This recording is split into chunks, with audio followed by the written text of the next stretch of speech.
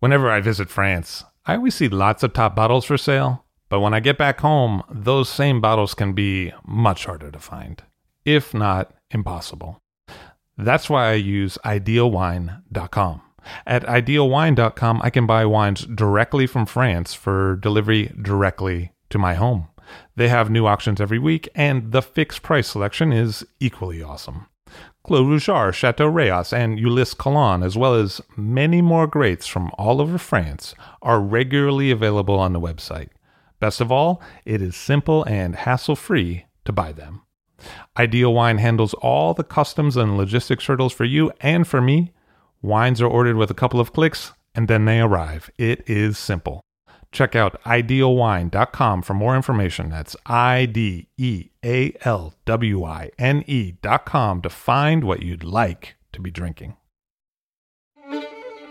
I'll Drink to That, where we get behind the scenes of the beverage business. I'm Levi Dalton. I'm Erin Scala. And here's our show today.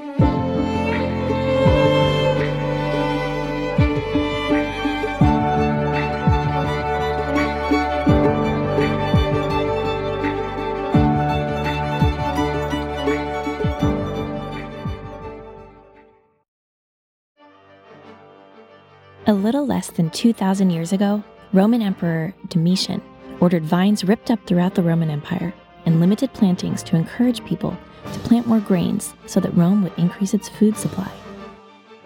About 200 years later, Emperor Marcus Aurelius Probus retracted that decree, and vineyards began creeping over the Alps and into Austria. Around 800 AD, Charlemagne jump-started winemaking. He encouraged vineyard expansion and spread healthy winemaking and viticultural practices throughout the region. Around the 11th century, monastic plantings increased, and monks helped establish the modern-day Thurman region and terraces in the Wachau. Also during this time period, the royal family moved their base to Vienna, and viticulture became popular for the everyday person within the city. By the 1300s, Vienna was a major trade port along the Danube, and in 1359, we see our first wine tax levied on the record books.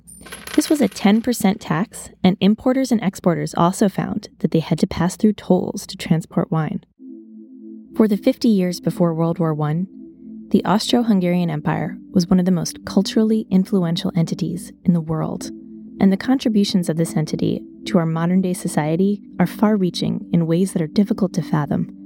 During this period, thousands of kilometers of railway track were lined, which changed European trade forever. Cultures collided along the roads and in major cities throughout the empire, and Vienna was at the hub of it all. Architecture and city planning were recrafted in Vienna. Momentous advancements were made in the arts. Music, painting, poetry, opera, ballet. This was the time and place where romantic composers like Mahler and Strauss walked the Ringstrasse and could have passed their challengers, Webern and Schoenberg, who wrote with the 12-tone scale. This was the time and place when Gustav Klimt painted his unique gold-tiled paintings. We also see changes in fashion aimed at advancing the health and freedom of movement of women. Bustles and corsets, though popular, began to be challenged.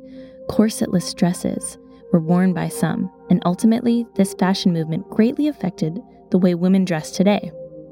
This was also a time and place of self-questioning and philosophy.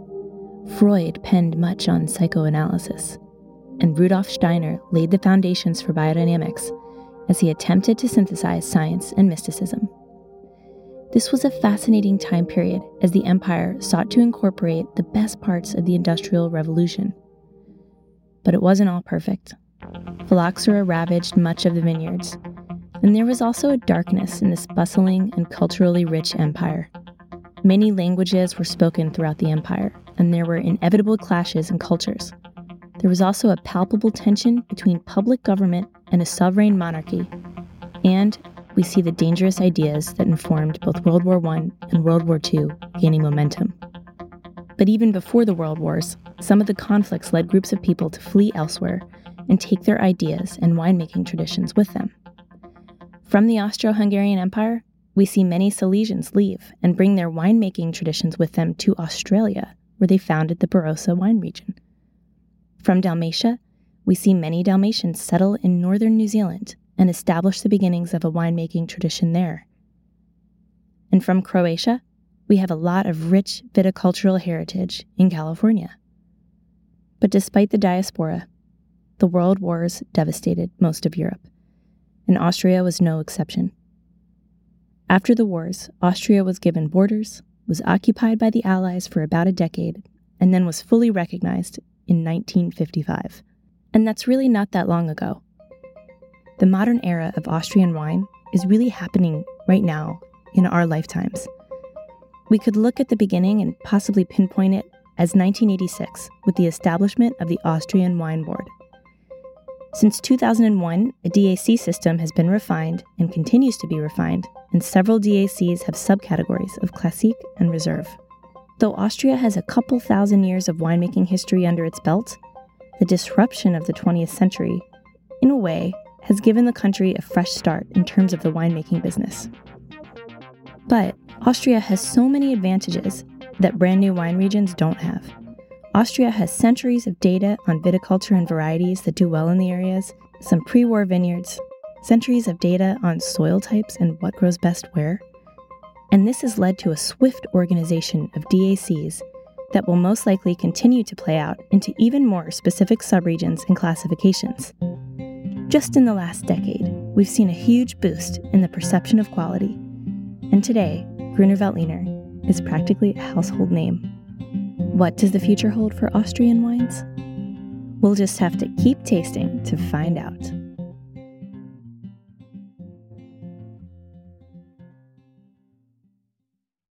It's not enough to make great wine. You also have to reach the consumer that appreciates that wine. And that's where Offset is an incredible asset. Offset is an independent brand design and commerce technology company that connects with wineries on a human level to help them connect with consumers on a human level.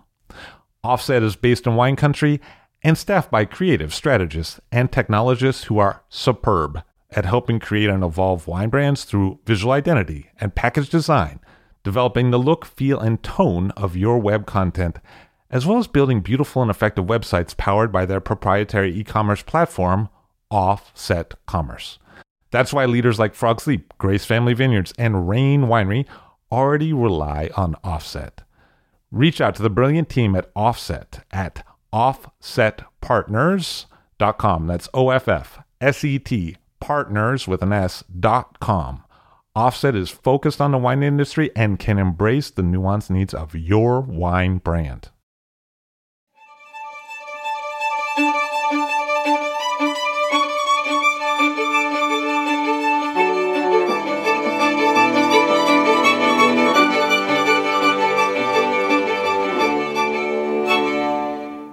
Fred Leumer on the show from Austria's Kamptal region. Hello, sir. How are you? Hello, I'm fine. Nice to see you. Thank you. Nice to see you too. Let's talk a little bit about the family history. Your dad took over the winery from your grandfather in the early 60s. Yeah, that's right. So it's a very classic story in Austria or Europe.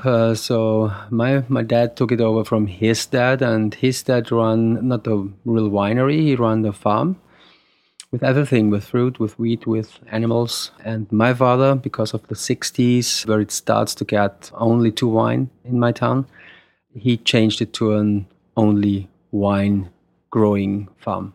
Instead of mixed agricultural endeavors, he decided we're just going to do wine.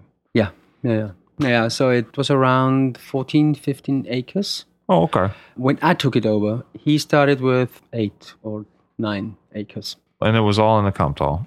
Sure, everything in Kamptal. It was not named Kamptal at that time. It was the Kamptal, of course, because of the river. But the region was named Langenlois. That's the name of the town where I come from. And that's something that you really identify with on a number of your labels, the Lois Gruner Veltliner. For example, the Lois is our basic Gruner Veltliner, and we thought we should put a nickname on it, which is Lois for Langenlois. And it's also a male name in Austria and a female name here in the States. You started working with your dad, and what was he like to work with when you were a younger man? So there was a completely different situation as it is to now. I went to wine school from 79 on to 83. And that was in Austria? That was in Austria, close to Vienna. And at that time, there were a lot of a lot of more wine estates, very small, and most of the wine was sold to customers in Austria. So there was not so much export. There were a few companies who were exporting. Lenzmoser is maybe the most famous. And then this was a kind of only making very simple wines, so land wines, or nobody is the wrong thing.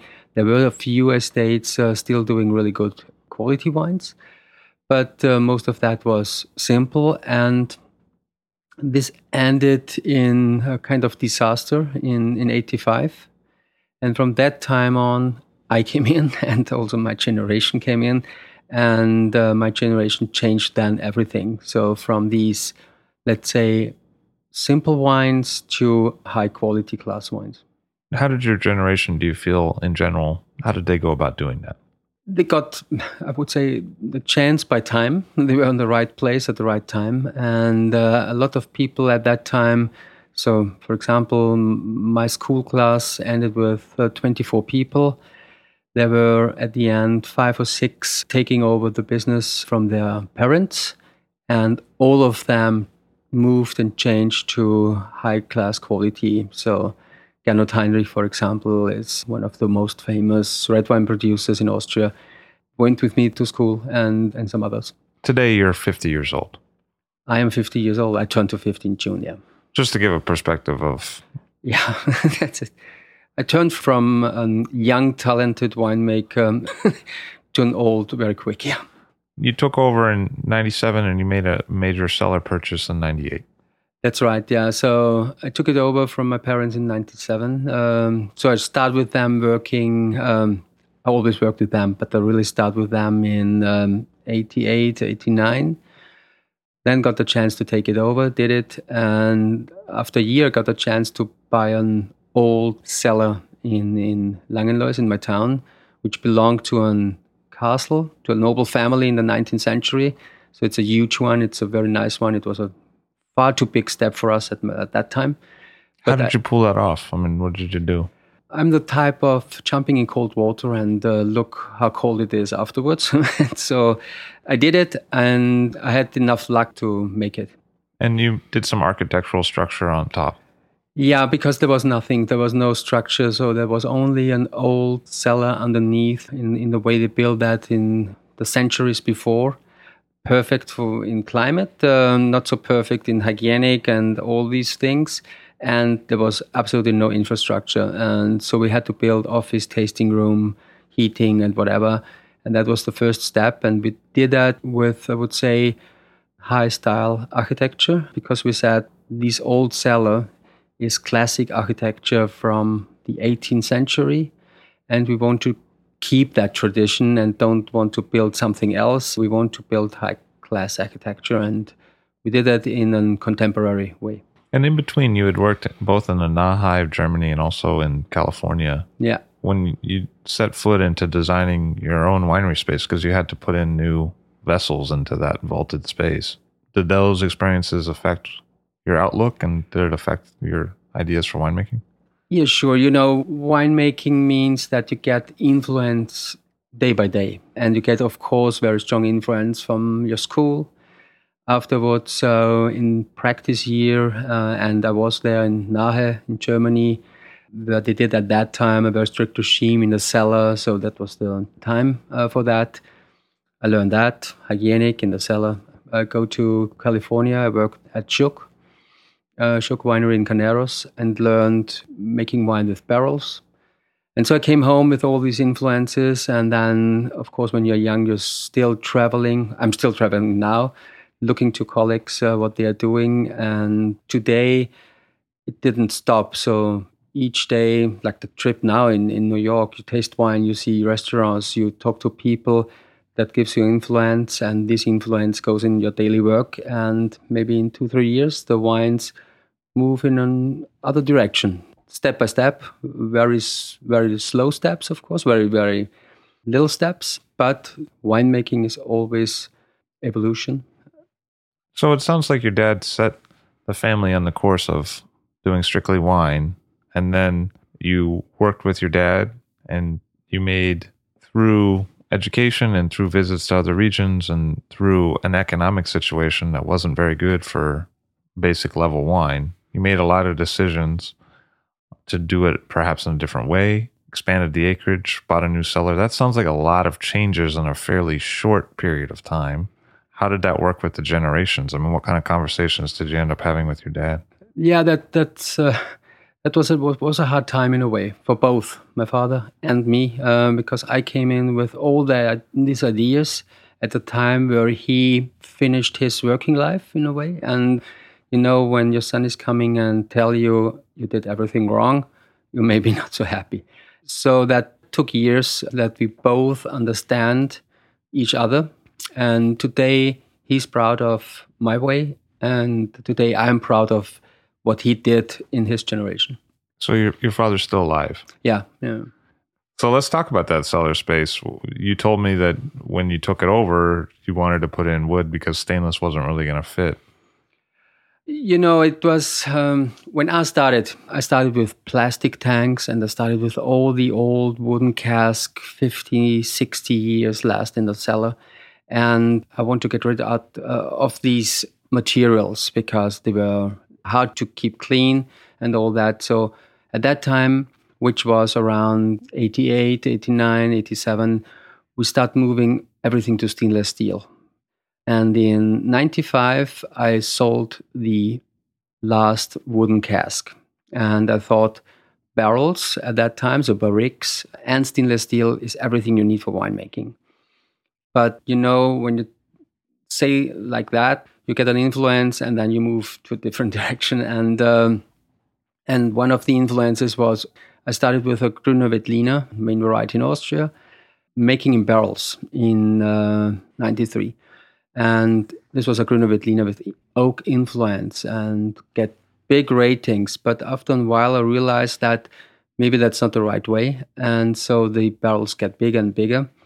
And in 99, I ended back again by 2,500 liter, as it was the tradition always. And from that time on, and also because of these old historical cellar, we are buying each year 1, 2, 3 of these big casks, because I want to have now as much as wine in these wooden casks. That's our style. And how would you define that style broadly? What does it taste like and how do you get there? Winemaking is also always different things. And first, we wanted to make that wine in wooden cask. And then in 2003, we started thinking about different practices in the vineyards. And in 2005, we started changing to biodynamic. And 2006 was our first year in biodynamic. And with that, we moved back to more spontaneous fermentation. And with that spontaneous fermentation, we moved back to more sediments in the fermentation. So longer lees time. Yeah, and also more sediments before fermentation. So, modern winemaking today is making a juice clean. So it looks filtered in a way with enzymes or whatever. We are not doing that. And then you put yeast in, and then you have controlled conditions in a stainless steel tank. And at the end, you have a wine which is clean, of course, is fruit-driven, a lot of primary fruit, which attracts people, of course, when they smell in. And I thought this is not the style I really like, because it's a style for wines which should be drunk young, and I like aged wines. And so with the spontaneous fermentation, you need at least a little bit more surface in your juice, so more sediments to keep the fermentation going. You need the food for the yeasts. And with the sedimentation, you take out yeast and you take out food. So it's not a good idea when you make spontaneous fermentation. But on the other hand, when you work with a lot of sediments, you get a risk of reduction, and you need then oxidation. And that's the reason why we do that now with the wooden cask. Because you need the breathing through the stage. Yeah, we need then...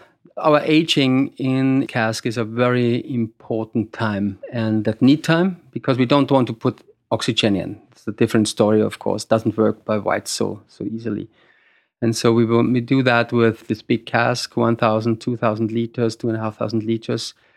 some in 600 liters, whatever, and some are in stainless steel. And at the end, we do our blendings and try to get a wine which shouldn't show oak or acacia in front, but gives you, of course, an idea, especially when you have that in a line of stainless steel wines, that there is something else. And it is, of course, wood in a way.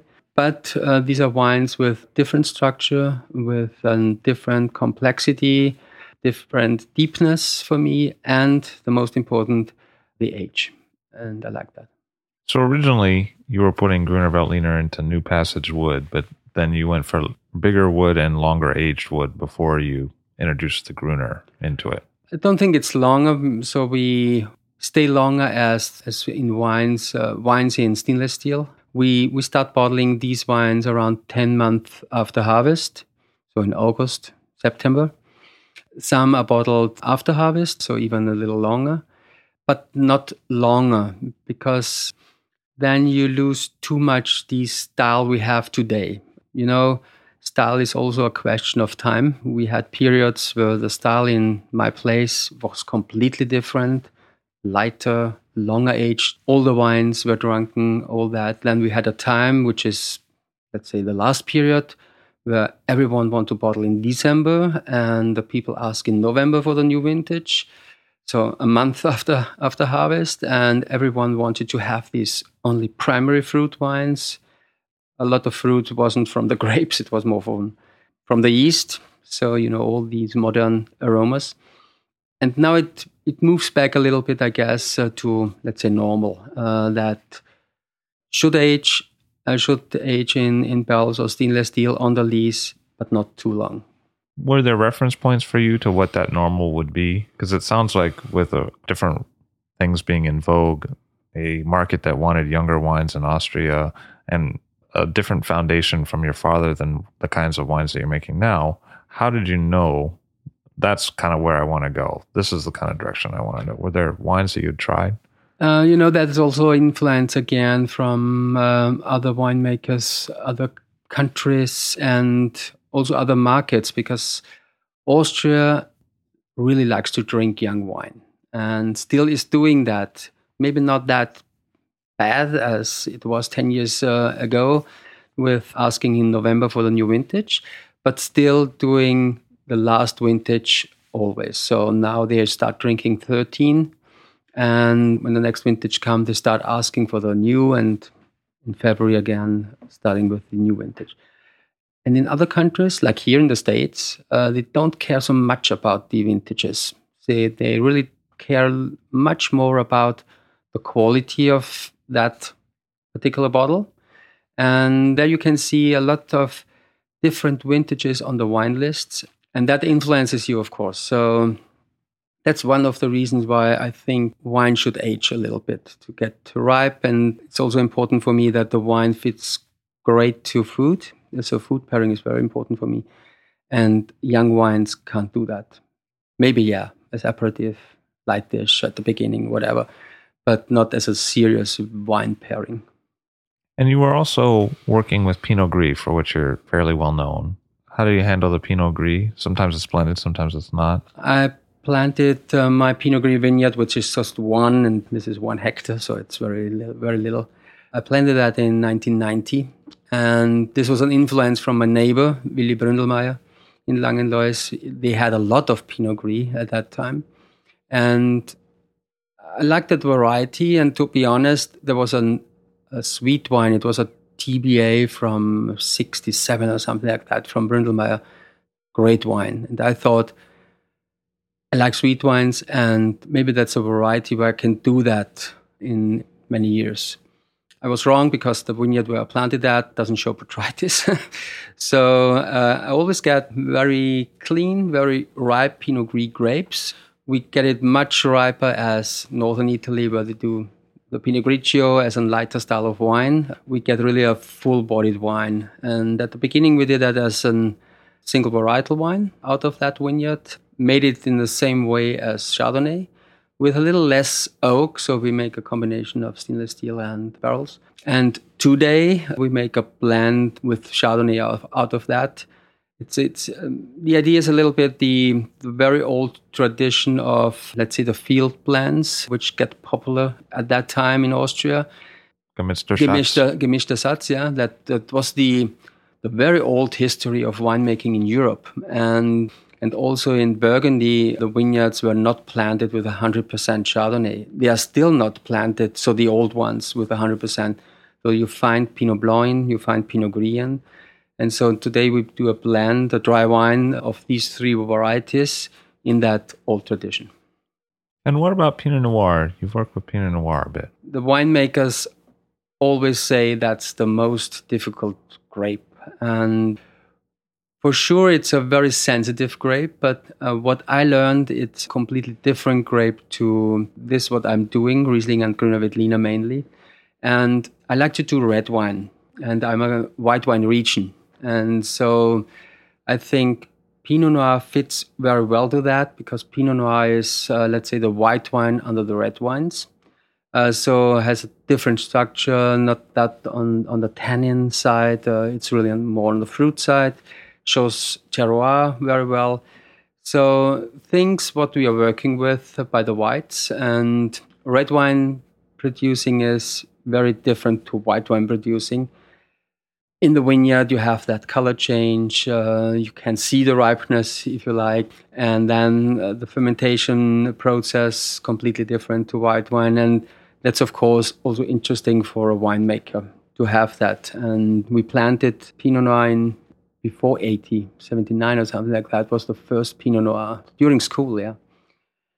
And in 89, I thought this is the first good result. Then in 99, I thought that the second time, now I get a good result. And to be honest, since 2010, we really get good results because we learned something. This is that Pinot Noir need cellar. So Pinot Noir need a strong cellar hand, need the winemaker's hand in the neck of a Pinot Noir.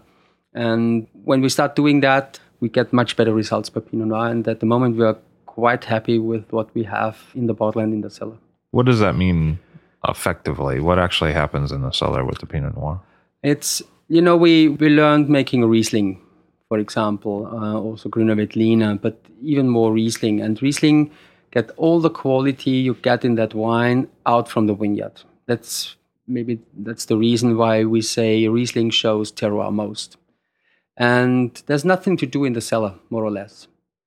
Pinot Noir, I think you need, of course, the quality out of the vineyard, otherwise it wouldn't work. But then you need a strict regime in maceration, how you are using stems or using not stems, using sulfur, using not sulfur, temperatures, start the fermentation, punching down, which temperature, which sugar levels, how often a day, and all that. And that's really interesting to see when you follow some rules, you get a different result. And you make you have a concern in the Thermen region, but in terms of the Kamptal, you make two labels. There's Fredleumer and Weingut Leumer. Yeah. And what are the differences between those?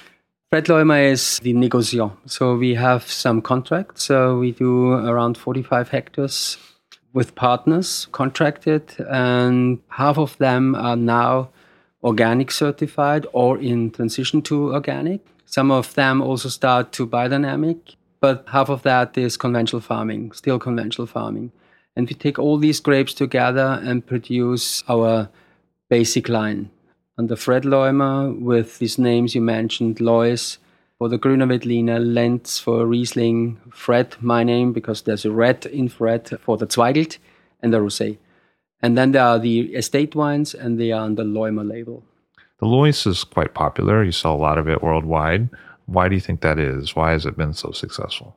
Maybe 2 or 3 reasons. One is easy drinking light wine. So not complicated. You see it on the label. An easy spelling name, pronouncing name, Lois. Everyone can do that. Grüner Veltliner is much more difficult. And at the very end, of course, pricing. And these 3 together makes this wine more selling as others, where you have single vineyard destination on it. You have Kamptal DSC Reserve, Erste Lage. So a lot of secrets on the label, which makes it not easy for the consumers, of course, to select. You need really people behind telling you what you get. Lois is simple. You see it, you remember it, and after a while you know what you get. And it's also a colorful label. Yeah, so Grüner Veltliner, grün is green, and we play with that a little bit. We have green color inside the label, so it's a white bottle, and so the whole bottle is shining greenish. You look to it and you see that's a fresh wine. But the part that's not green is the trademark, the Fred Leumer trademark. We have a kind of family crest, which is a little guy, funny looking, symbol of fertility from Polynesia, and that's between Fred and Leumer. And also on the Leumer label, we play with that, and this comes out in different colors. So it's sort of like a dancing little figurine. Yeah, it looks like a dancing little guy, yeah. If I were to understand the differences between the Fred Leumer label and the Weingut Leumer wines, besides the fact that you own the Weingut Leumer wines, are there difference in terms of how it's farmed or in the production methods? Yeah, there's a big difference. So, as I told you, the contracts, half of them are conventional farming, half of them are organic or transition to organic. Some are playing a little bit with biodynamic. But the estate is certified biodynamic since 2009. So we start changing in end of 2005 after harvest, and 2006 was our first year. This brings you to a completely different result. So the grapes, they look different actually. And of course they taste different. The story in the cellar is also different because you don't want to take biodynamic grapes and then start a technique winemaking in the cellar, of course. We follow a little bit the idea of a light wine, a simpler wine should show fruit, should be clean, easy to understand. So therefore you need a little bit more technology in the cellar. A wine from a biodynamic vineyard, which is maybe a great vineyard with perfect soil, the perfect variety on it, perfect age, where you really get the fruit you like to get year by year. You shouldn't do all these technologies you can do in a cellar, because then you take something away. You lose character. Maybe you make a wine which is, again, easy to drink, but you don't want to have a terroir wine with that only easy to drink. You want to have character, you want to have individuality, you want that the wine tells the story by himself. And so by these wines, we work in the cellar only, let's say, with one helping hand. This is time. So we do all these, I told you, spontaneous, wooden cask, and let the wine aging and developing by himself. In terms of the biodynamic procedures for the estate wines, you're part of the Respect group, Respect with a K. And how did that come about that you joined up with that group? I'm actually one of the person who started it. This happens because when I was thinking about biodynamic, I started searching for a consultant because, biodynamic is not so often taught in schools. So I didn't know anything. Only know there is Rudolf Steiner and there are the cow horns and there's the moon, and that was it. And it's maybe a little bit esoteric and crazy. And so we looked for a consultant. And in 2005, we found one. His name is Andrew Laurent. He changed, for example, Joseph Phelps in California to biodynamic principles. And he moved at that time in 2005 or 2004 to Europe, Switzerland, lived in Zurich and worked a year for Böcklin Wolf in Germany. Changed them or helped them to change. And we asked him, colleague Peter Malberg, he has a small estate today in Wachau, and me, we asked him to come. And he came in during harvest of 2005. And I was so deeply impressed from him and his ideas that I asked colleagues if they also would like to change or maybe get an idea what biodynamic is. And so we created a school, more or less a school, made that a full week, day by day from 8 to 5, sitting in a room, and he taught us in November 2005. And before I handled him to Gernot Heinrich in Gols, He is one of the heads of the Panobile Group. It's a group of red wine producers, 9 estates, and he made the same. And with these 2 groups, there were then, most of them were changing. And with that changing, this was a process of 2 to 3 years where Andrew was with us. And we met each month together, talked, learned something new, looked to the others. And this group then get the wish to certify biodynamic. But we didn't want to do that with Demeter. Would be easier, maybe. But the Demeter is certifying, let's say, the biodynamic principles in a way. So the biodynamic way for everyone who is farming, who wants to do that. And we said we want to have also the quality certified at the end. And today it is like that. Respect is only certifying wineries which have a very good quality, which are also, let's say, personal, similar thinking. So we understand each other and don't get a too diverse group. And how would you sum up that thinking? What is the thinking of the Respect group versus the thinking of, say, the Demeter group? No, the thinking in the principles in the fields are same. There are not so much differences. The only thing I think, but of course there are always exceptions, is that Respect is not that dogmatic. So we came from a different direction. So in Demeter, many people came from the anthroposophic scene, and that's very important for them, and that's good. That's their way of life. But we came from farming. We are farmers, we are practicers, and we only use these ideas from Steiner, the anthroposophic medicine for farming, to make our vineyard work. And that's, I think, a big difference, because then you start thinking a little bit more pragmatic. You allow maybe a little bit more ways to get a good fruit at the end. And this is also a reason why we said we want to have our own certification. Because when we started, we didn't want to have any certification, but we realized very quick, on one hand, it's not allowed. It's not allowed to talk about biodynamic or talk about organic when you are not controlled. And I think that's very important because, of course, it's popular at the moment and it's easy to say I'm working biodynamic. So it's not allowed, so it's necessary to have certification. And biodynamic means a little bit more as organic. So it's a little bit more work at the end. You don't have so many possibilities on the fertilizer side or whatever. And biodynamic means really a sustainable work. And we want to tell that. And the only way to tell that to the consumers is to put the certification on the label. Because it would be also possible to put only the European Union certification on the label. That's the easiest way. But we wanted to put also a biodynamic certification on it. And so we founded that group in 2007. So we started in 2005, founded that group in 2007. And it still is the main work, certification and learning. So we still meet. We have, in a month from now, we have a seminar of 2 days, which we are doing each year. And we also talk a lot together to get problems maybe fixed or movements and ideas and whatever. So it's a great group, a great learning group. The vineyards that you own for the Weingut Leumur wines, what are some of those different vineyard sites?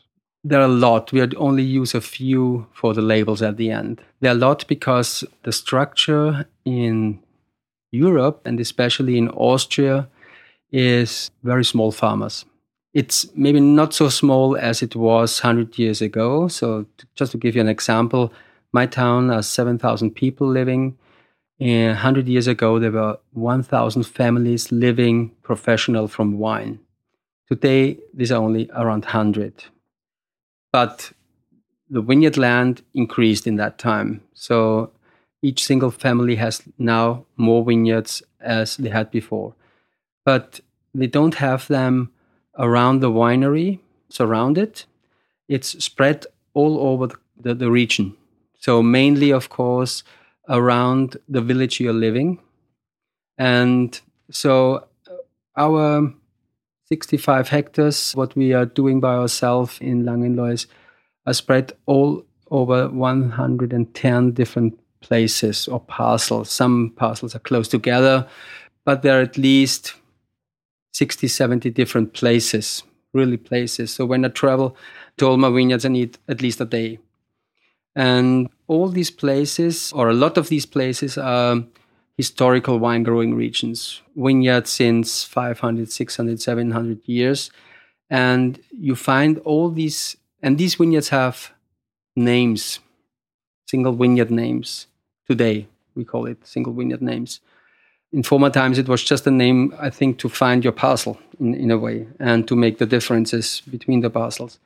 And you found these names in harvest books in town from the 15th century. And with that very old knowledge today, we pick out the best parcels and label them. This happens also 100 years ago with especially one or let's say two single vineyards in Kamptal. One is Zöbing-Heiligenstein, maybe the most famous site in Austria. Great site for Riesling. And the other one I found in a list of an tasting, and it was the first wine tasting where they also did analytics on the wines, which was made from Babo. This was the director of the oldest wine school in the world. This is in Klosterneuburg near Vienna, which I also went. And he made an analytic over 400 wines from the Austrian-Hungarian Empire. And very interesting to see. But the very interesting thing for me was that was a site which was in that list. This is Langenlois Seeberg, where we still grow Riesling there. You have, as you mentioned, several different vineyard sites, and they encompass different soil types. So there's loess, there's loam, there's a little bit of granite. What is the difference in those different soil types in terms of how they express themselves in the wines and the grapes you tend to plant on them? Yeah, there are big differences. And Kamptal is one of the regions where you have a big diversity in soil types. This is because of our geographic situation. So we are in a crossing of two rivers. One is the Danube, the longest river in Europe. And the other one is Kamp, a very small river coming from that very old rock massif, which is called Waldviertel, a forest district where you find granite and gneiss, and a lot of vineyards are on the slopes of that. So we call it primary rock, which is gneiss and granite, and all different compositions out of that. So Seeberg, for example, is glimmerschist, great soil for Riesling. Then the region was covered by the prehistoric sea, the Tethys, which brought sediments, so clay and sand. The rivers brought gravels, so the clay made loam soil. And then we have also influence from the Ice Age. So at the Ice Age, and in dry periods and in warmer periods of the Ice Age, the sand, which was shaped from the glaciers coming from the Alps, was wind freighted to our region, blown to us, and covered the whole region. So all soils were more or less covered by loess soil, and sometimes over 100 meters. And today we have around 40% of this soil. The rest is gone because of erosion. And this soil is completely different to the rock soils. Loess is very fertile. There's a lot of limestone in and carries a good humus content. It's very easy for the roots to go very deep. You can find the roots from the vines in 17 meters deepness. And that's very important for Grüner Veltliner. So that's the main soil for Grüner Veltliner because Grüner Veltliner need water. So we saw our two main varieties, Riesling and Grüner Veltliner, in that are very different. So Riesling need crystalline rock soil, well drained to get not botrytis at the end, but need water to see, so rivers, to get the light to ripen. And Grüner Veltliner need water out from the soil because when it gets drought, doesn't get results. You have no sugar, you have no acid, and you have unripe phenols, and that, of course, doesn't give a good wine. You mentioned not being able to get botrytis with the Pinot Gris that you had thought about for a sweet wine, but it also seems like you've avoided botrytis for the dry white wines. Is that true? Yeah, we try to. And we saw that biodynamic farming is the best way to avoid botrytis, because the trick on biodynamic is you need a balanced growth, because only a balanced growth is a healthy growth. And we see that we have less botrytis problems since we are doing that. But of course, one thing because of climate warming, and the other thing because of sometimes different conditions in autumn, in September, ripeness is a little bit earlier as it was 50 years ago. So we're having now the ripeness in a warmer period of the year. And when you get rain at that time, there is a danger of botrytis. And of course, we also get it.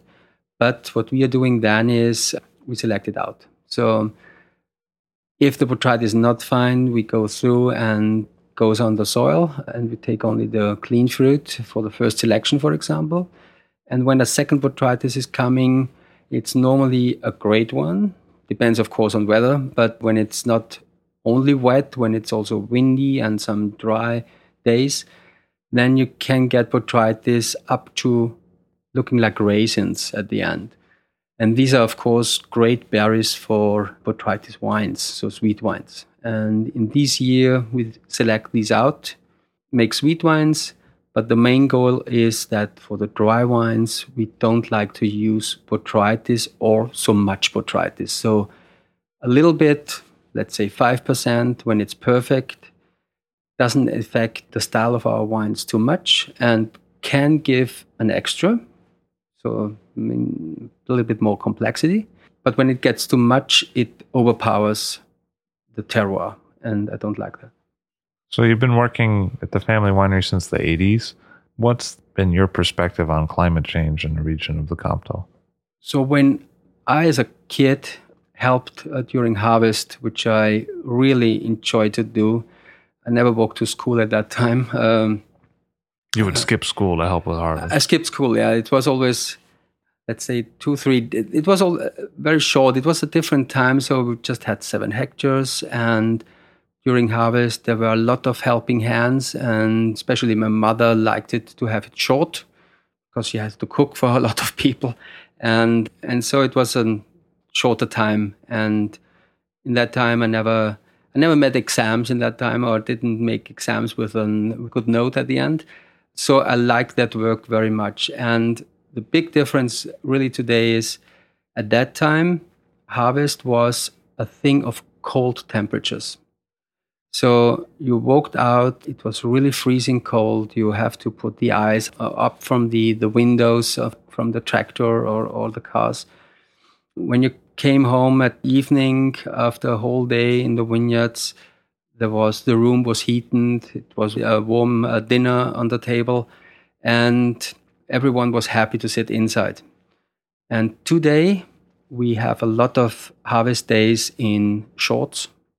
Warm temperatures. We need cooling machines today to get the juice cold. So really completely different. And it's very easy to see climate warming. So when I walked to school, I always wanted to prepare the press for harvest end of August. And nobody thought about doing that end of August because harvest was mid of October. But I had time because I didn't went to school.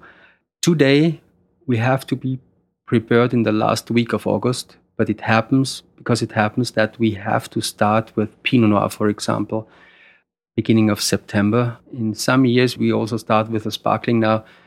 To get grapes with not too much sugar, in some years you have to start end of August. And yeah, that's at least 4 weeks earlier. And in average, it's today 2 to 3 weeks earlier as it was 34 years ago.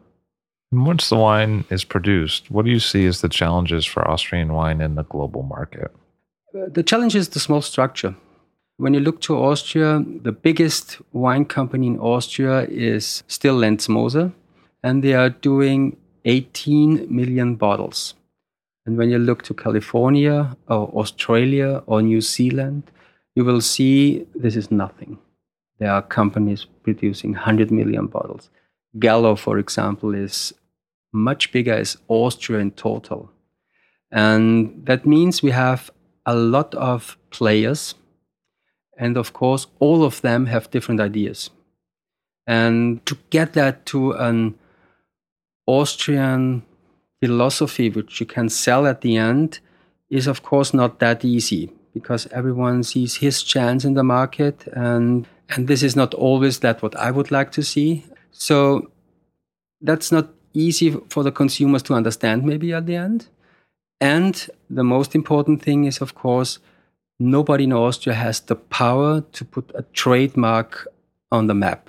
It's impossible. So in Austria, they always say Lois is so selling well in the States, but we, at the best time, we sold in for Lois 10,000 cases in the States. This is nothing. This is absolutely nothing.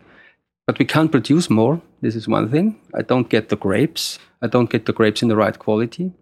And on the other hand, I am much too small, and also my colleagues are much too small to make power on the market. So it's very important for us to have people who are passionate in our wines.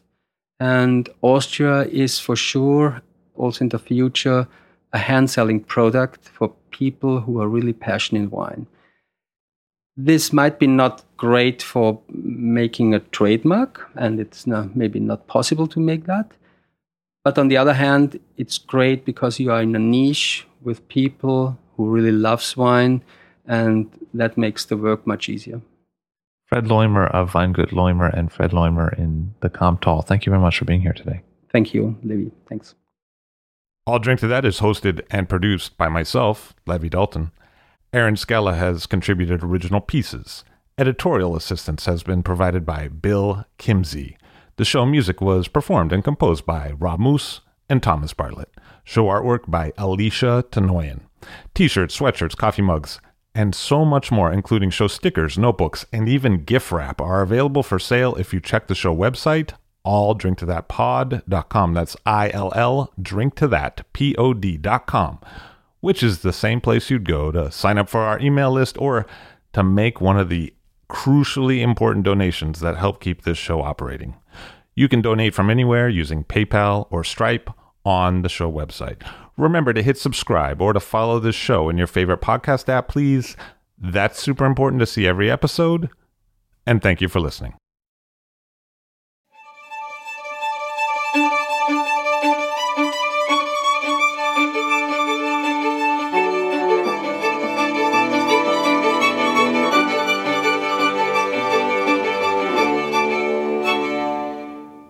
Travis Morningstar helped with the editing of this episode, and in my opinion, he did a pretty good job.